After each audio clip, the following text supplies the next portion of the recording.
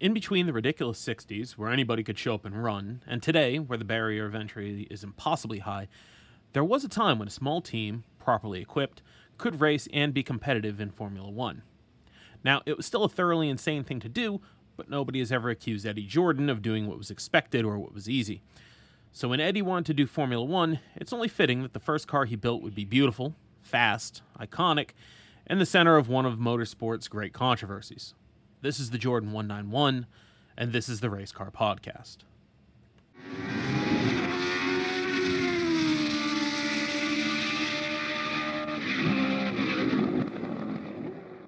Okay, so we're back. A little bit quicker turnaround, I guess, on this one because it took me 3 or 4 weeks to do the Corvette C5R episode, which, there was a lot more to it. The car had a longer life, but the Jordan 191, apparently I've turned around in about 3 days. So we'll see how it goes. But we are back to Formula One finally, and as I was born in 1984, back to what I consider the greatest era of the sport, at least as far as the cars are concerned, the so-called V10 era. These are the race cars that really scream race car when you look at them, and they also scream literally because they're powered by insane, naturally aspirated V8s, 10s, and 12s that rev to the goddamn moon. And while obviously there were more successful cars because the 191 was never a race winner, few cars of this era are as fondly remembered and really as loved today as the 191. So, as always, Jordan 191, let's get into it. Eddie Jordan was a fairly successful racer in his youth, but he said he got into it too late. He was born in 1948 and he began karting in 1971. He spent time in Formula Ford, Formula Atlantic, even as high as, I think he ran a single Formula 2 race.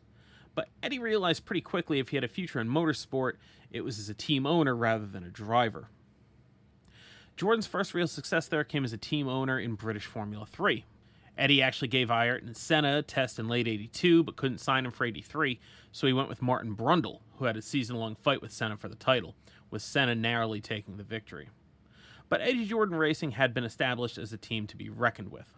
In 1989, EJR won the International F3000 Championship, and by 1990, he was looking at Formula One. Eddie formed Jordan Grand Prix in 1991 and actually brought in 3 engineers to work on the car. Andrew Green came on board to design the suspension, and in a roundabout way, he is actually still working for Jordan. Green is currently the technical director for Aston Martin Formula One, which of course is the successor to Jordan, by way of Midland, Spiker, Force India, and Racing Point.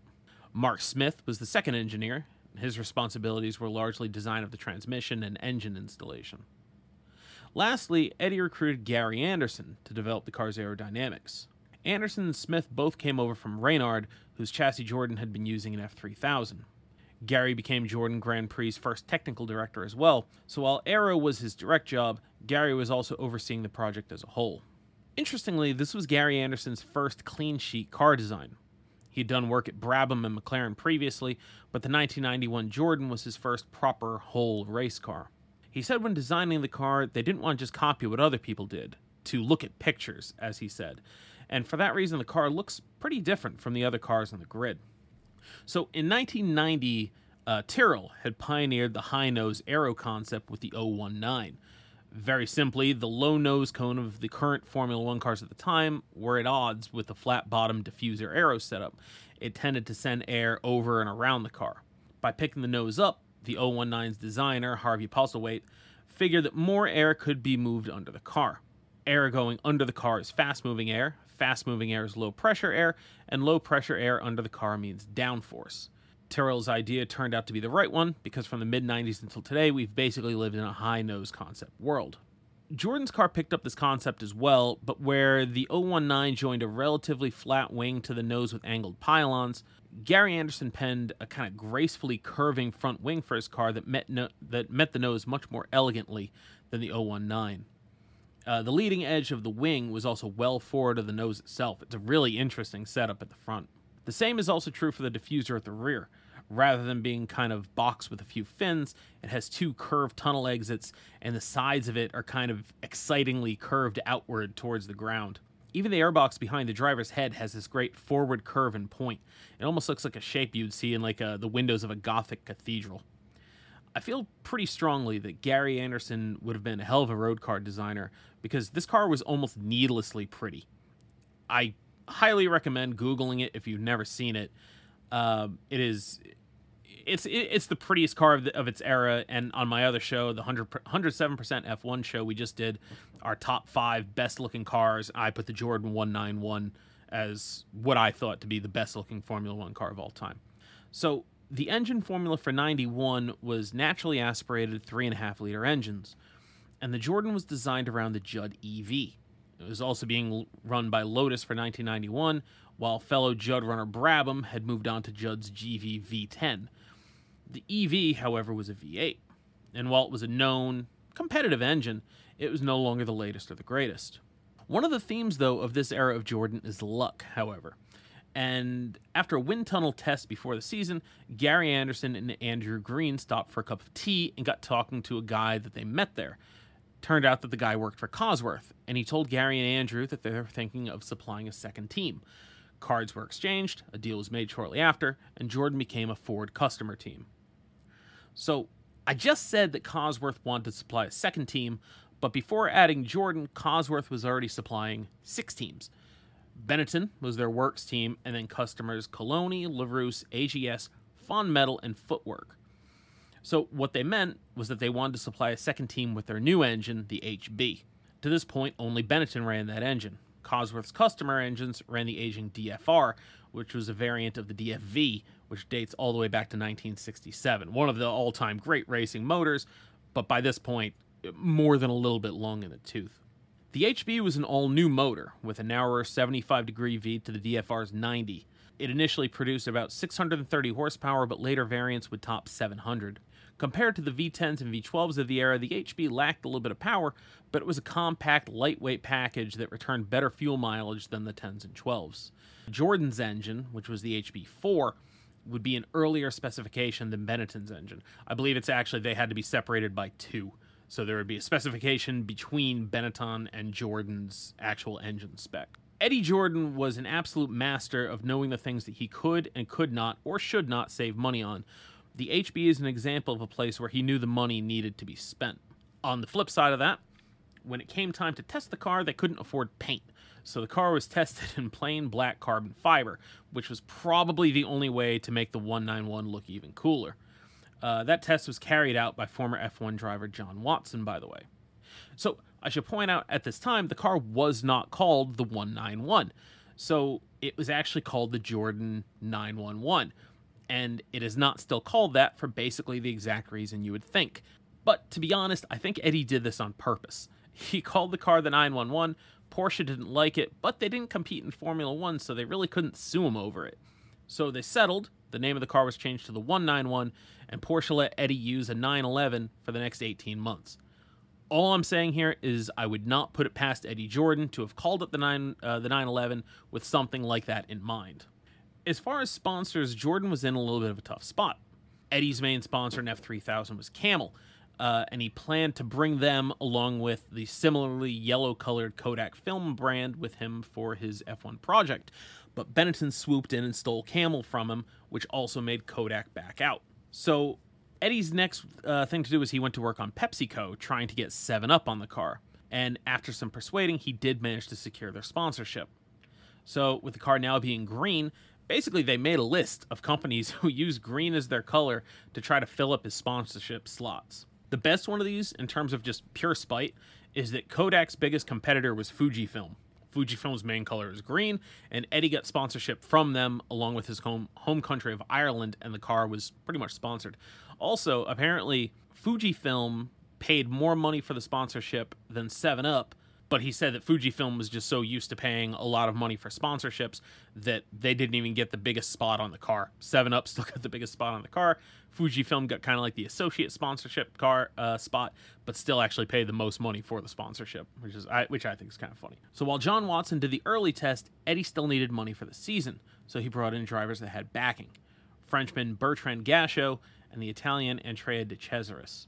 Eddie was familiar with both of them, having competed against Gachot in F3000 while fielding a car there for De Cesaris. Both were at the time still fairly well-regarded drivers, so Eddie didn't just stick anybody that would pay in the car. Gasho and De Cesaris were both legitimate drivers. A major hurdle that Jordan faced going to the season was pre-qualification. The grid was 26 cars, qualifying was for 30, but at the time there were generally 34 cars showing up to the races. Being a new team, Jordan would have to pre-qualify. That is to say, they would have to qualify for the race. Along with the single-car teams of Fawn Metal and Coloni, the Jordans, Dallaras, and Modenas would compete in a session before qualifying. 4 of the 8 cars would get on to move to proper qualifying and still possibly get sent home. A problem that Jordan faced here was actually that they were on the Goodyear tires. Goodyear was a better race tire than the other option, Pirelli, but the Pirelli switched on quicker. Because pre-qualifying happened earlier in the day when it was generally cooler, the Goodyear tires wouldn't work quite as well. If Jordan could get through pre-qualifying, however, they would be in good shape for qualifying proper and for the race. Now, all that said, the first race of the season was the U.S. Grand Prix in Phoenix, and getting the tires up to temperature there would not be an issue. So in pre-qualifying for that race, Dallara's 2 cars for Pirro and Leto went quickest, followed by Nicola Larini in a Modena, and then Bertrand Gasho in 4th. De Cesaris, who was in the other Jordan, would miss out. He would pre-qualify 5th because of a missed shift on his fast lap. The pace of the Dallaras, Modenas, and Jordan were legitimate, however, when it came to qualifying. The Dallaras would start the race 9th and 10th, Larini and his Modena would start 17th, and Gasho would qualify the Jordan 191 14th out of 30. As to the race, Gasho would run as high as 8th, and he would finish 10th after the car failed near the end. This would actually be the only race of the season that one of the Jordans would miss. From the second race on, the Jordans and Dallaras easily became the class of the pre-qualifying field, besting the Modenas and others fairly easily. Additionally, it would only take until the 5th race of the season for Jordan to score their first points with the 191, De Cesaris coming home 4th ahead of the 5th place Gasho. This was huge for Jordan because pre-qualifying reshuffled halfway through the season. By scoring those points, Jordan ensured they would no longer have to pre-qualify from the 9th race of the season onwards. Dallara had also scored points, lifting them out of pre-qualifying, along with Modena. Modena hadn't scored any points, but they managed a 7th place finish, which was better than 3 other teams who were now demoted to pre-qualifying. That would be Brabham, AGS, and Footwork. So, if you're familiar with the 191, you know that aside from being gorgeous and being good enough to make the Jordan GP experiment happen, its number one claim to fame is that it was the first car Michael Schumacher ever drove in Formula 1. So, let's take a look at how that happened. Jordan had a decent pair of drivers, so there's no obvious reason why Schumacher would have been in the car. And he wouldn't have been if it weren't for a taxi driver named Eric Court. On the way to a sponsor event, Gasho and Court were involved in a traffic accident.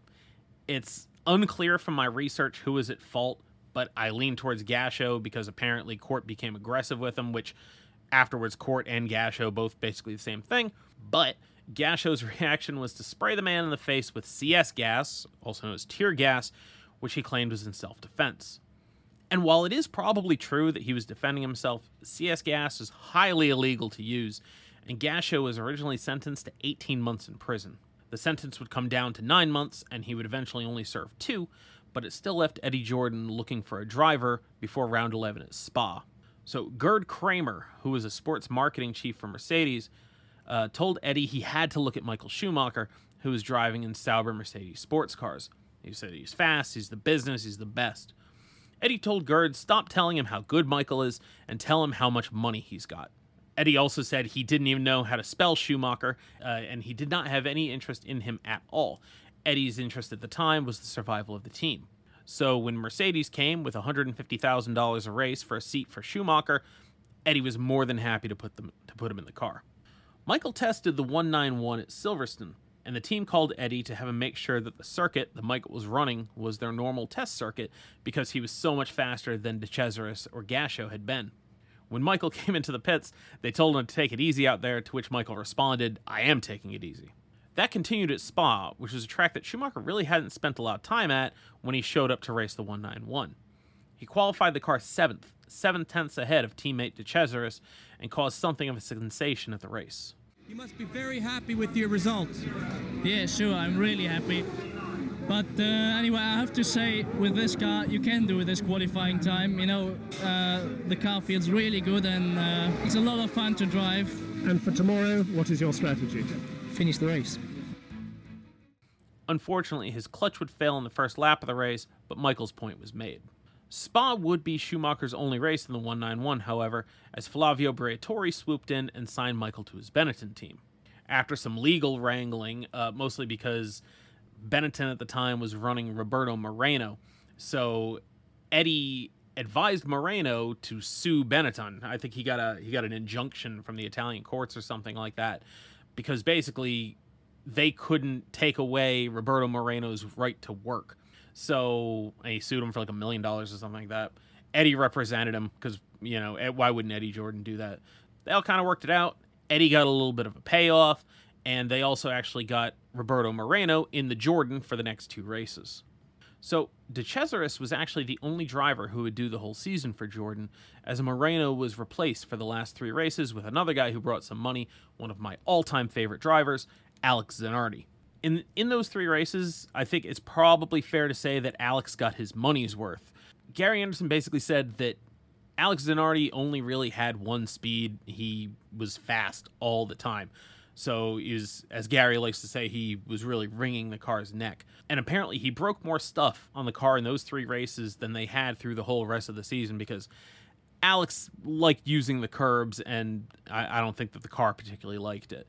So they would have to, he would go out in one car, and then they would get the other car ready for qualifying while they repaired the other car, and it was just a whole mess. Luckily, they were at the end of the season because Zanardi basically used up their whole cache of spares. By the end of the season, Jordan would actually finish 5th in the Constructors' Championship, which is a pretty fantastic result for a rookie team, and De Cesaris would finish 9th in the Drivers' Championship. Jordan beat some pretty historic teams like Tyrrell, Brabham, and Lotus in the very first season. The only teams they lost to, honestly, there's not really any shame in being beaten by Ferrari, McLaren, Williams, and Benetton. Those are the only teams that ran ahead of Jordan. This impressive effort in the championship would win Jordan a factory engine deal for the next season, which saved them money, but it hurt their performance. So the deal was with Yamaha, and their engine was the V12 OX99.